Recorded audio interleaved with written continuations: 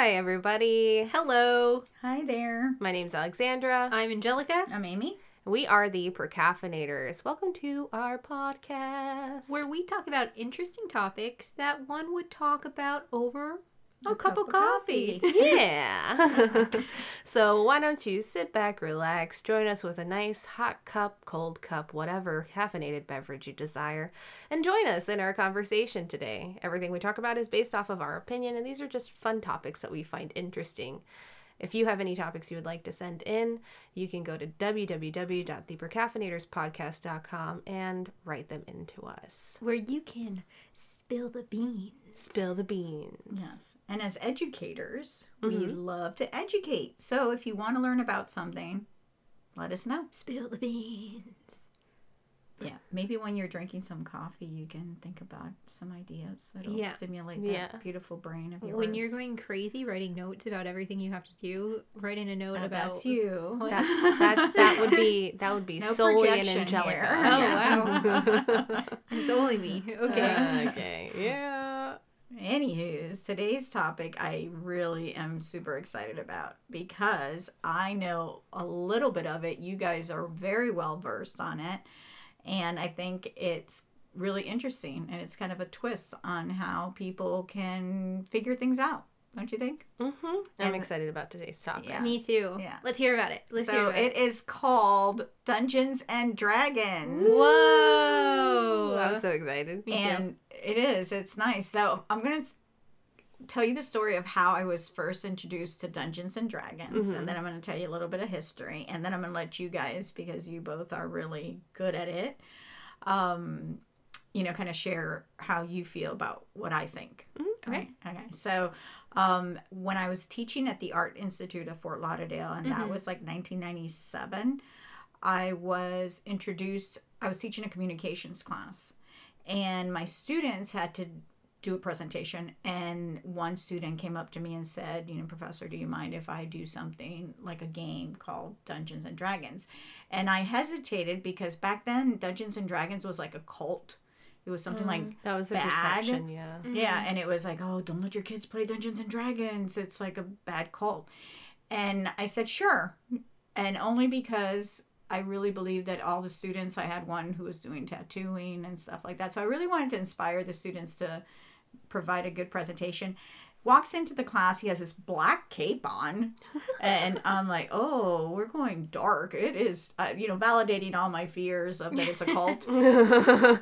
So I'm sitting at the back of the room, and they start playing, and there's 4 people playing, and he's what you guys call a dungeon master. Yes. Okay, so you guys can help everyone with the terminology back, as we go on. So they start playing the game, and I'm sitting in the back of the room going, I want to play. I mean, I really want to play. This is fun. This isn't dark. a cult at all. This is like pretend. Yeah. And so I don't know what happened, but it got to the point that he goes, oh, Professor, you want to join us on this piece? So he did little versions of, very short pieces. Nice. One shots. Yeah. Okay, that's what they're good. called. So Yeah. that's called one shots. And I said, sure. And we started playing, and it was really exciting. And what I remember of it, I'm going to tell you, it was something about a cave, that we were all in a cave. And again, you guys are the experts, you can understand. And we were trying to get out of the cave, and I was supposed to be a vampire. Oh, cool. Okay. So he goes, well, how do you get out of the cage? You can't. I go, I'll become a mosquito. That's the first thing that came to my mind. Uh-huh. So I did, and the game went on, and it wasn't completed. It was just like short versions, like I said. So I remember thinking that was so much fun, and then I remember thinking, how great to be able to use this for families that don't get along or kids with issues to help them feel secure in a situation that is fun. There's really no judgment, and you have to tell me that, because I never experienced any judgment in any of the times that I played. So that was my taste of it. I loved it. I loved playing it, and then I never heard of it again. Like, it just went away. And then all of a sudden, you guys are going, oh, we're playing Dungeons and Dragons with a group from Nova, right. and one of them was Dan Gelman. Yeah. And it was like, oh, wait, I used to play that, so that got it going again. And that was more and more I started getting interested in watching you all play. And then Dan, that New Year's Eve, that I think we were up until 4:00 in the morning. We played a short version, the one shot, and we had a great time, and it was a lot of fun. And Dan's a great dungeon master. Oh yeah. And then later, Steph and Laz, who was great too, and he explains it well too. They're both great educators at explaining the game. Laz was really very specific. I don't know, I've never played with Laz, but I'm he's very organized. Yeah, very. So and so was Dan. Dan gives you all this information, so it was fun. So that continued to just stay in my head, because as this is improv kind of kept on growing. One of the things that I always said is, improv helps so many people with their insecurities, and you all have really led the platform for that. But then you take a look at Dungeons and Dragons, which is a form of improv, to me, and then you allow someone to just be who they want to be at that time. Exactly. And I think it's one huge component in helping kids, not only with social skills, with anxiety, with stress, helping corporate teams lead a lot of specific goals. So I'm all for it. So now I'm interested. So now you know how passionate I am. I'm in the mind, and I have to go back to say, when Gestalt therapy used a lot of role playing, right? So that was Fritz Perl, and I hated it. I hated it in undergrad. I hated it in... She told me when I asked her, I go, I love Gestalt therapy. It's like improv. Well, but it wasn't, because you have a person sitting in front of another person and role-playing with another person. And it's a very strict, this is your father. You had issues with your father. Pretend that I'm your father and talk to me about it. Oh. Mm-hmm. That puts you in a very scary situation. I think. So I would compare that more to the method than to traditional theater practice. Right. So that is more the method, pretending that this is actual rather than fiction. Right. And whereas the way I see Dungeons and Dragons in my head on a situation like that is, okay, you know what? We're going to play a game, and the characters may be similar to your life situations. And let's see how we work this problem out, right? So that to me becomes very beautiful. Yeah, very beautiful. So Dungeons and Dragons started in 1974. It was created by Gary Gygax and Dave Arneson. But it didn't really become popular until the 1980s. Right. And then, of course, the 1990s. And later on, because of the Big Bang Theory and certain shows, it really got popular. But now it became popular because of Stranger Things now on Netflix. Oh, wow. And because that's the opening scene of season 1 and the openings. I think it's the opening scene of season 2 too. Yeah, they were playing the kids. And then also comedians were very big on that. Robin Williams was extremely huge. He loved Dungeons and Dragons, which makes total sense. Right. He was also into Zelda. Yeah. Oh, really? Yeah. That's funny. And then you turn around and you take a look at, I know the Rock is big on Dungeons and Dragons. Think he's big on it because Joe Manganiello. Right, he's really big on it. He has his own brand now. Right. And I think that's fascinating. But I think it totally makes sense because, again, it attracts a lot of people in theater. But how great to make that connection, because I love theater when it comes to therapy, because I think that we understand how community works through theater. And that's my takeaway in leadership. So there's so many pieces that I love, leadership, the therapeutic process, the way the mind works, working together as a team, working with humans and understanding humans and respecting humans. Right. So I feel like, and this is an extreme, but I feel like it's kind of similar to like the art of tattooing. So they've made this thing that used to be cult-ish mainstream, which now tattoos are very mainstream because a lot of people in pop culture have them. So so the art is now a lot more respected. That's kind of like what I saw, that it was seen as something that was demon children do that thing. Right. So to give you background on why it was viewed as evil, I actually listened to a podcast by Parcast called Cults, and they explained briefly the Satanic Panic. So the Dungeons and Dragons game was affected by the Satanic Panic, which occurred in the 1980s. And the whole concept there was that Satanism was taking up and taking followers, and people were being influenced by Satan to do evil deeds, which if you look at the Night Stalker in California and the rise of serial killers and the Exorcist movies, like there's this frame of mind in people that Satan is becoming a bigger power. Then there was a guy, and his name was, I forgot his last name, but his first name's Sean something. And he was a bad egg, and he apparently was very into Satanism, but he was also into Dungeons and Dragons. Oh, yeah, I've heard of him. And he would paint his nails black, and he wore black capes, and he did everything that people think of Dungeons and Dragons and metal music now. He was goth. Exactly. But he gave them a bad name because he killed people, and, you know, so he went to jail. And later he said that this was just a phase that I went through, and then he converted back to Christianity or Catholicism, I don't know which. And then that was over. Then it was taken as, oh, this is just something that he liked doing. It's not associated with Satanism. Yeah, I think it's good that he came out and said that because in all honesty, it's like, why are you blaming the game for the kid? The one kid that the one time someone plays D&D and the one person that does something bad about it. Yeah. Right. So something that Dan introduced me to and introduced Sandra to was Critical Role.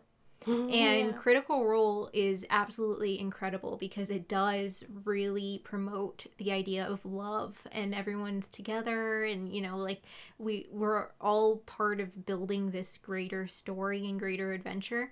But Matthew Mercer, who's the Dungeon Master, by the way, Dungeon Master means that you run the game. So you can either write the game, create it, or you go based off of a book and you lead your players through the story. Basically, you're like the elementary school teacher that helps the students stay on lesson plan. You know? And lately, some people have been changing the title to Game Master. Yeah. Because I guess it's a little PC, a little more PC. Yeah. But, you know, it's either or, Dungeon Master. And Matthew Mercer takes on that persona of, I wear black nail polish, I'm against this Satanism. Leather cuffs. Yeah, this bad fix to Dungeons and Dragons, because he's been playing since the 80s, I believe. So he knows, you know, what it is to hide away his love for the game from people who might not understand it, but he understands the beauty that can come from it. And the beauty is that you have to work together to solve a problem. Right. And you all work together with a different skill set. None of you, or, you know, like, depending on how you play the game, you're not going to all be the same. Yeah. And something that's interesting is that with improv and Viola Spolin had the same concept, right? So she created games so that people could work together to solve the games. And that's what essentially improv is. You're on the stage playing a game, and you have to work together, and the game is not over until you've worked together to solve the problem. Right. So she had something called a focus. So there is a focus within everything she created.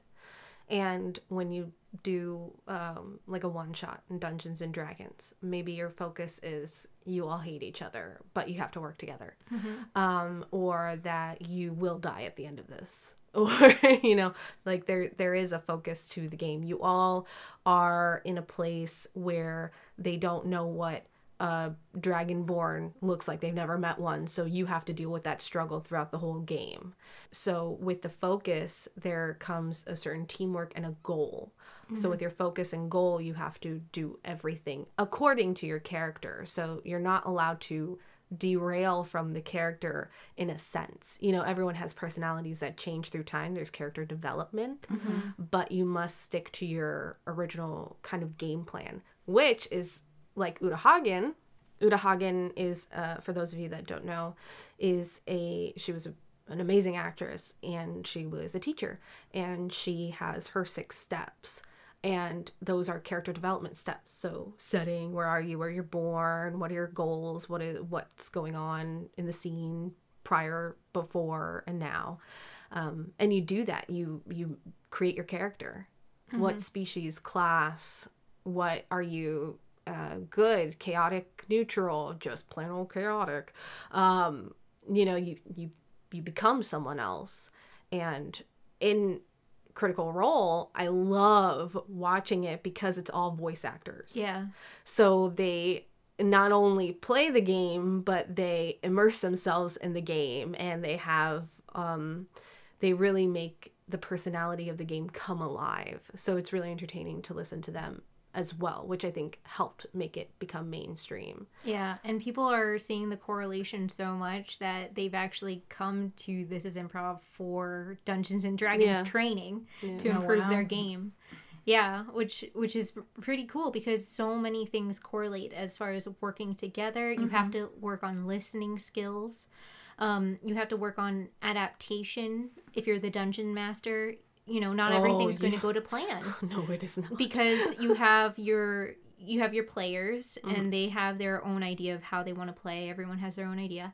And then you're working with a vast variety of characters. Personalities. Exactly. And that's what I love. I mean, when I listen to you all talk about that, to me, that is such a huge piece of helping humans become the best humans they can, right? Because you have this dungeon master who basically creates a story, right? Right. And then you have all these characters that come into this story. Right. Life. And you turn around and here's this, again, dungeon master who's saying, well, this is how the story's going, but everybody's going to bring something. And I have to figure out leadership. You know, so you got leadership. And then you have the characters.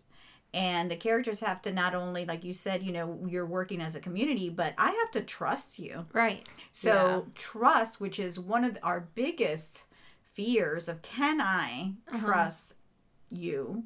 Now I'm going to learn a little bit about myself through this role playing. Exactly. And the beauty of it is that I can trust you.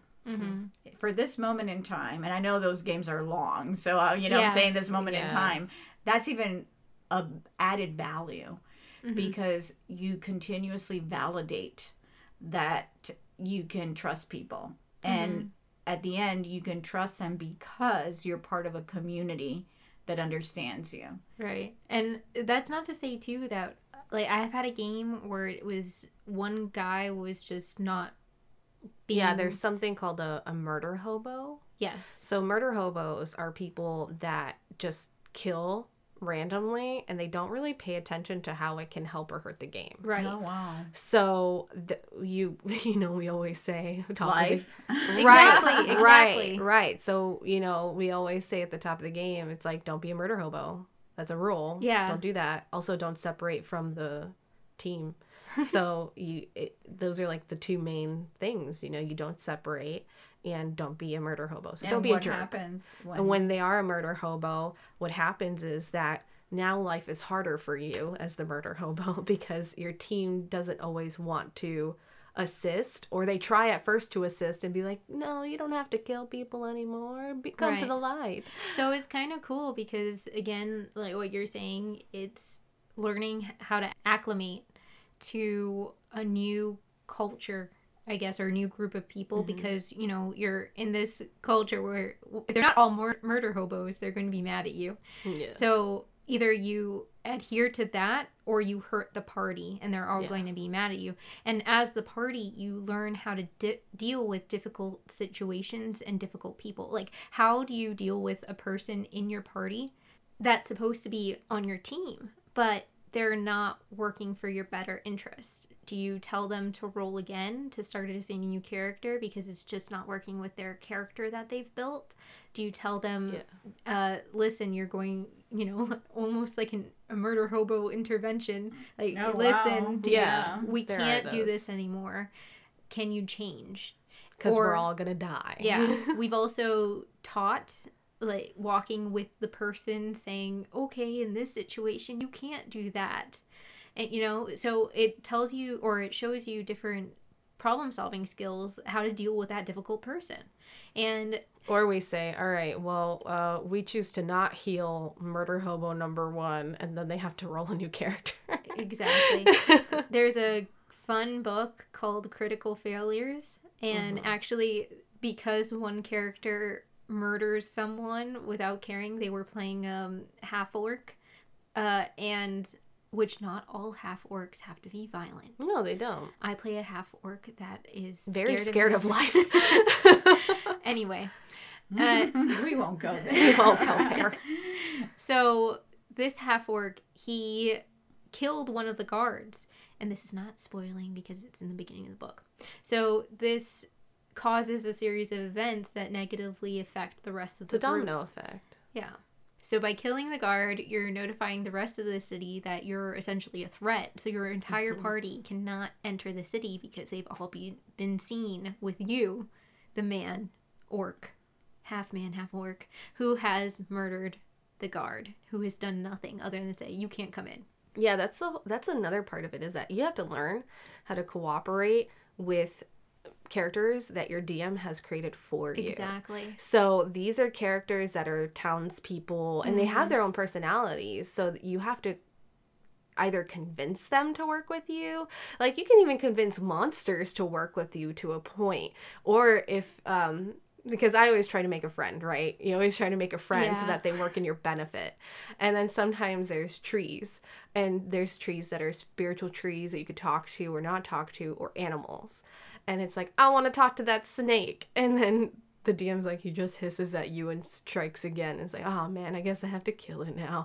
Like, you try to do that so that you can maybe find something new that the DM hid in there. Right. Which I think is also really cool, that they create this world for you. Even if it's assisted, they're creating the world for you and assisting you to walk through this world. And you turn in your character sheets before the game.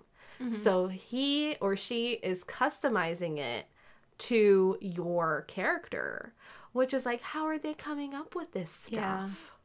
Yeah. And we were lucky. We had really good DMs. Dan and Laz were incredible of building that story for us. But what I think is really cool with games, simulation games, so Gestalt, I guess, and with Dungeons and Dragons and with most games is that, and doing more research in games and play, is that people are able to fail in a low risk environment, or they're able to try new things in a low risk environment.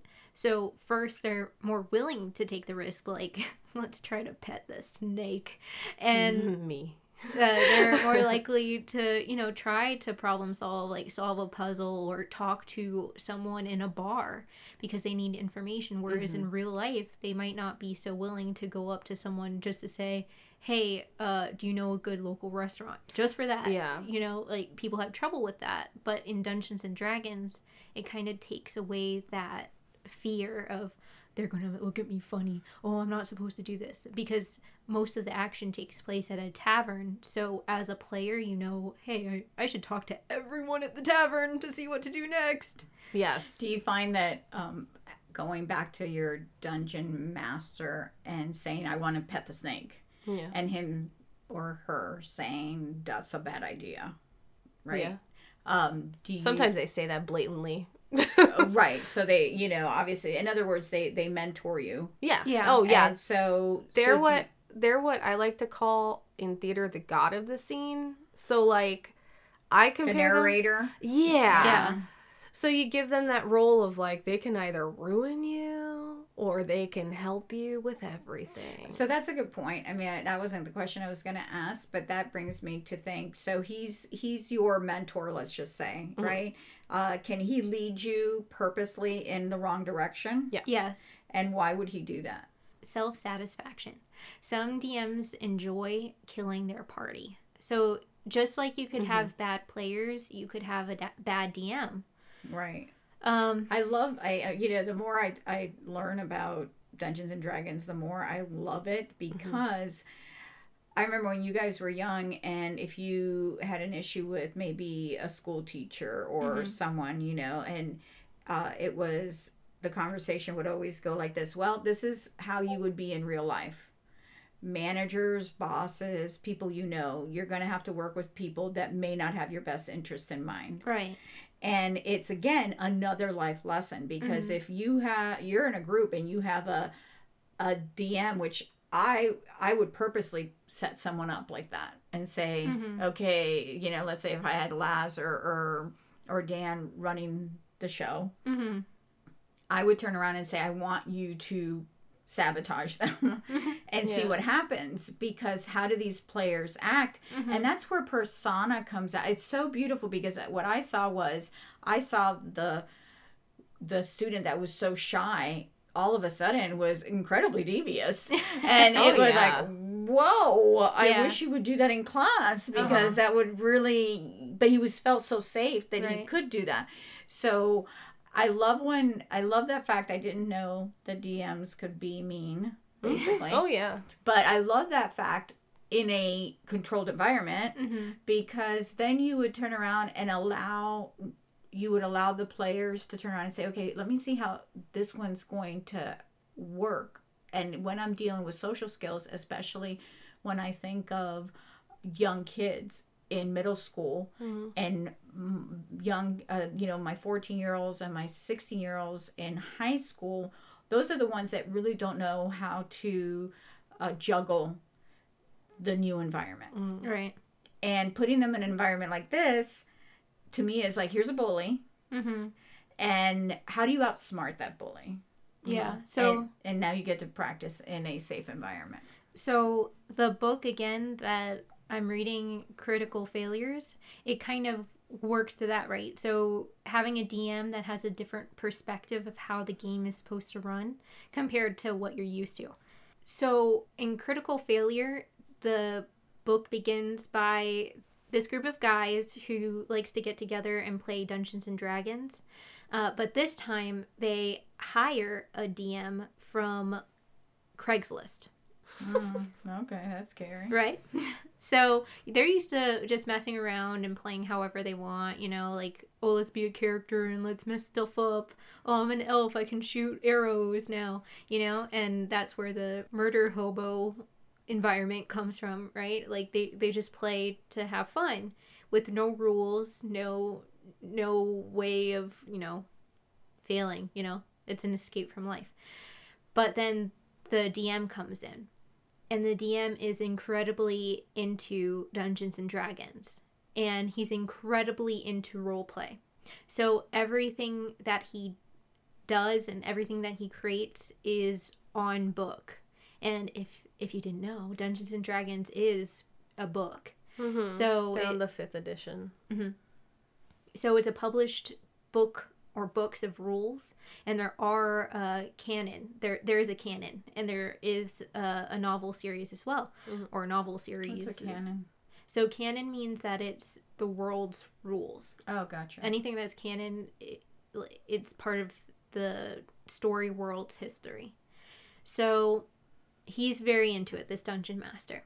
So when the players play the game and they just play as they normally have been playing, he always gets upset, and he always gives them consequences for that. And the consequences eventually become really real. Obviously, I want you all to read this book. Don't give too much away. I'm not. So the consequences become very real.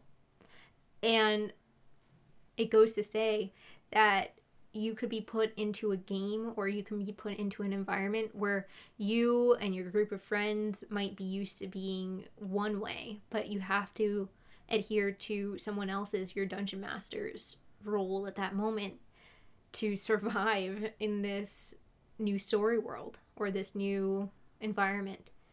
And it's hard and you might not like it, but as soon as it's completed, then you can go back to the way things were. Or maybe appreciate different things you didn't appreciate before. Yeah, or learn different techniques on how to live life. Mm-hmm. Yeah, I do want to say that the best part to me about Dungeons and Dragons is not only, you know, working together and, you know, having a blast creating these characters, all this stuff, but the fact that you have to create this character, right? It can be a totally random personality styled character. So your charisma, all of that stuff, you can roll for that. So you don't have control of that, which is when you're born, you don't have control about how you're going to be in the world, really. Right. You know what I mean? It's like, this is who I am. Oops. And that's what you do with the game. Or you can do, you know, a different style of that and distribute the points differently. But you have this. This is who you are. You've created your entire background now. Mm-hmm. Well, are you good? Are you neutral? Are you chaotic? What are you, right? That's standing in the world. Then you have strengths and you have weaknesses. And you can't defer from those. Mm-hmm. And those weaknesses hinder you in the game. And the DM makes sure that your weaknesses and your strengths are highlighted with each character throughout the game. So if your natural born enemy is the undead. So any undead you see, you have to kill them or you do not trust them. Even if they're trying to help you. It doesn't matter. That's your problem. And your team has to help you with that problem. Exactly. And maybe there's someone on the team and they do a spell of like a hallucination spell, and you don't see them as undead anymore. Like they have to problem solve because this person's going to help them solve the problem. And it teaches you empathy, right? Because for example, my character, it's the scaredy cat, half-orc. And I styled her after Piglet a little bit, and it was so frustrating because I like playing role-playing games. And part of role-playing games is like, just push forward. Just, you know, like, let's fight the enemies. Let's explore this area. But I couldn't because she literally was scared of everything. Mm-hmm. And she's a tank, so she should be able to go forward. So a tank is strong, and they should be able to protect the rest of the team as well. Mm-hmm. So they usually go ahead. So it became frustrating for me, and I could tell it was becoming frustrating for the group, but we negotiated different ways to make me move forward. Yeah. And we learned as the story progressed, we learned different ways. And like Dan's character, who is a djinn, learned how to, like, her triggers. Yeah. So like what's going to help her? What's going to make her go berserk? Oh, here are some keywords to help her go berserk, which no one else in the group knows except for him, except for his character, Steve. So you have to, like, which is funny because technically we all know everything in a way, but in game, you're not allowed to use that to your advantage. You have to, you know, go with the game, pretend like you don't know what they just heard, even though you just heard the DM say it. And again, that to me is fascinating because how many times do you tell someone, okay, this is confidential. Right. And then you're in the middle of a meeting or a group and it slips. Right. We'll just say that it slips, you know, because sometimes there is no consequence to the game, but here there's a consequence. Huge. You know, so you again learn so much technique because that's what you're really learning. You're learning technique that is incredibly valuable. I know that, you know, there's simplistic ways of playing the game to help with anxiety and stress management and all that, but I think and I think therapists have picked this up, but I think it's really important to get the professionals who are really into it to do those little processes that you're talking about, because it's incredible. I mean, that's a lot of self control. Oh, Yeah. yeah. And what's cool too is you're being placed in the role of someone else, right? Because maybe you created this character and they're not your norm. And there's some pretty cool research on avatars in gaming and therapy in gaming and how it can build empathy to not be able to make certain moves or to have to make certain moves to make things happen. And, you know, how people can learn to understand mental health issues based off of what an avatar is already built with and what the player can move with, what they're capable of doing. So yeah, it's pretty cool. There's so much that Dungeons and Dragons can do, and what's really cool too is a lot of role-playing games that are done digitally are based off of Dungeons and Dragons. Mm-hmm. Yeah, I think that's why it's so fun to play in a sense, because, you know, yeah, we're talking about personality, we're talking about life choices, and right. You know, we're talking about that side of the whole thing, but it's just a really fun way to kind of get out of your head and get into someone else's and solve their problems for a while and deal with like that. Like, let's go find the dragon skull today. You know, let's have a blast, take a stroll, cross the bridge, fight some things, have a fun time. Yeah. And it's cool too because going back to the Dungeon Masters, like, you can tell Dan and Laz are really into blowing stuff up and like making it hard for people, and they think that's fun. But because they want us to have fun, they've made it so that we can socialize with more people. Like, it's more of a social game with the villagers and stuff. Yeah, and because I definitely am a map person, so I am an explorer, and I need to go in every darn room in that house, because normally you go into a room, you search, perception check, what's going on, is there a history check on any of the items, anything look weird, and then you leave, right? No, I like to really look at everything, and I go, this mirror looks weird. Can I roll for perception? And Laz is like, again? And I was like, yeah, because I don't believe you the first time, so I want to roll again.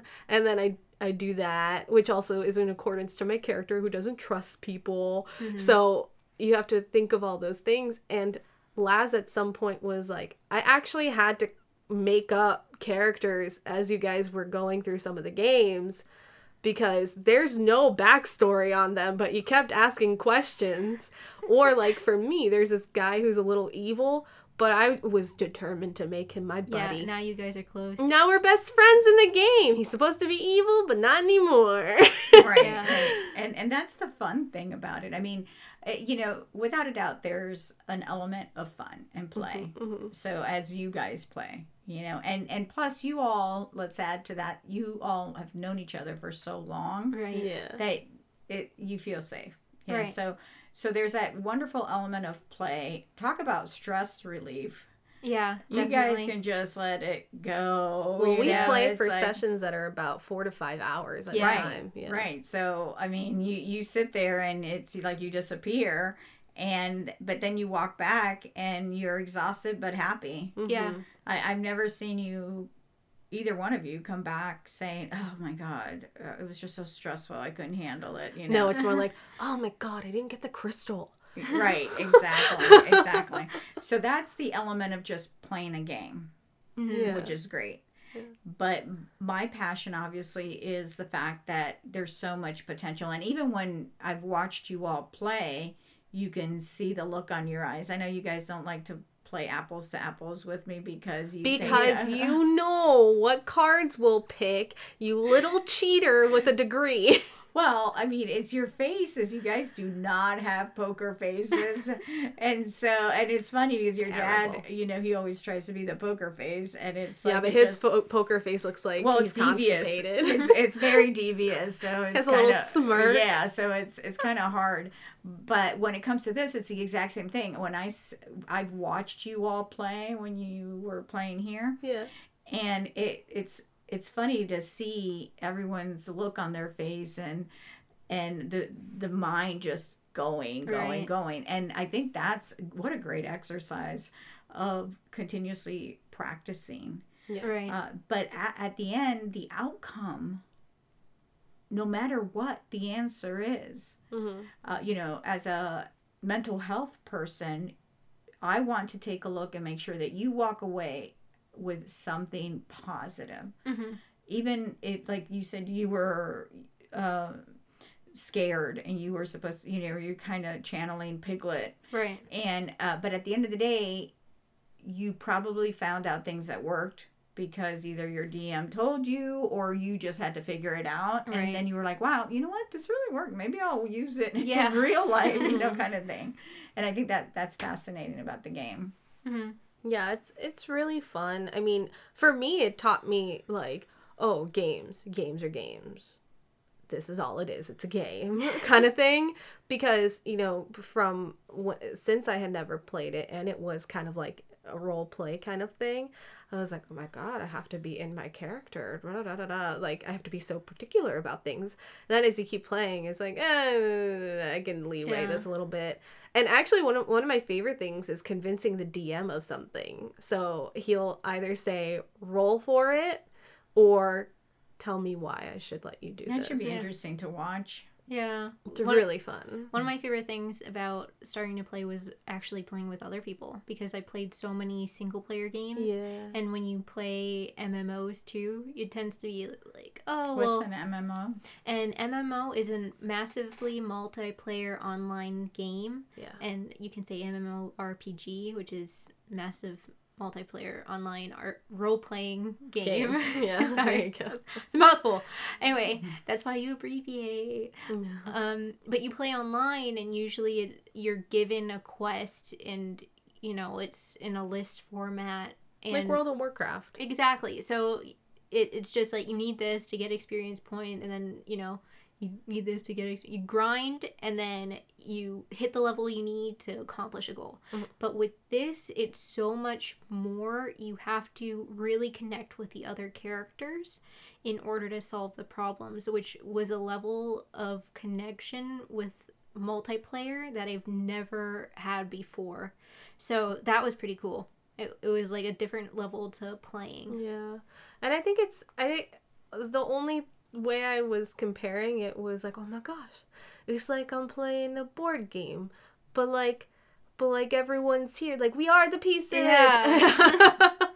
And then it's the same thing, like, oh, it's like if we were playing a video game, but like video game in real life. People, you have to imagine a lot. Which is what life is. I mean, life is a game that you're playing, and there's rules, and there's a goal, there's a focus. It's the Matrix. It is the Matrix. It is. It's funny because I don't like board games. No, you don't. No, we know this.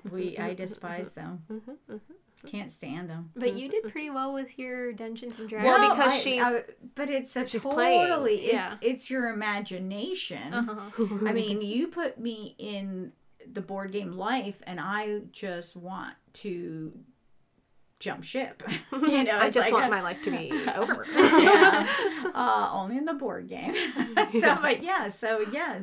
So you Monopoly. Oh, God help me with Monopoly. Yeah, Monopoly's not my favorite. And then you do this, and it's like, oh, wait a second. Yeah, I feel like this is better for you because it's a role-playing game. You had to create your character. There was research, right? And there's a purpose. I know you guys gave me my little sheet. I had to fill it out. Right. Yeah. It was interesting. I had a book that you all gave me, so I went through the book. And then all of a sudden you're live. You're like, oh my God, the pages are here. And it was great. And then it was like, oh, can I do? And Dan was great because I was like, can I do this? Because I want to do this. And it's like, no, you can't. Yes, you can't. Yeah. Darn, I want to do this.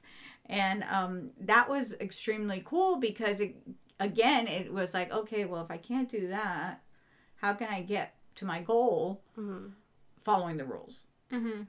Which was really cool. So it was great all around. I can't say enough of it because there's so many areas in life that they fit. It fits into meeting new people, like you said. The fact of meeting new people. It fits into how do I play with people who come from different personalities, like you said, Alexandra, too.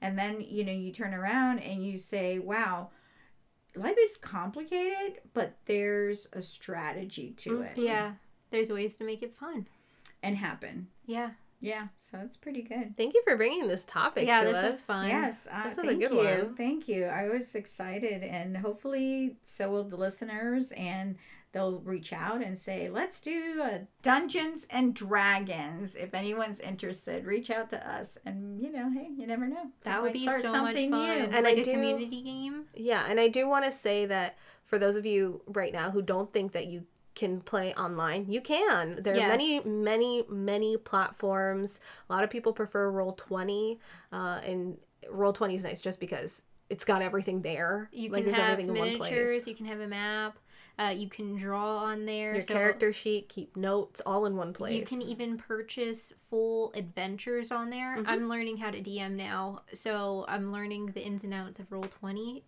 And if you don't feel comfortable building your own adventure yet, you can purchase an adventure. And it's Where do you purchase it?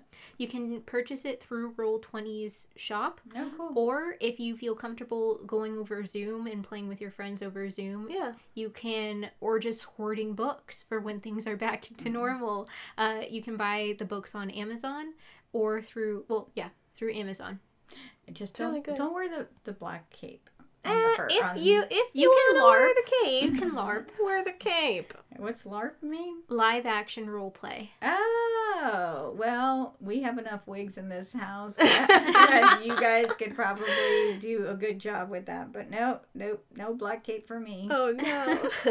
Well, thank you guys for sticking with us until the end of the podcast. We really appreciate it. We really appreciate the new listeners that have come in, and if you have a suggestion, you can either message us through our social medias. It's The Procrastinators Podcast on Instagram and on Facebook, or you could go to www.theprocrastinatorspodcast.com. Scroll on down to the smiley face coffee cup because he would love for you to spill the beans on what you want to listen to next. Yes. Have a Thanks for good one. listening. My name is Alexandra. I'm Angelica. I'm Amy. Goodbye. Goodbye. Goodbye.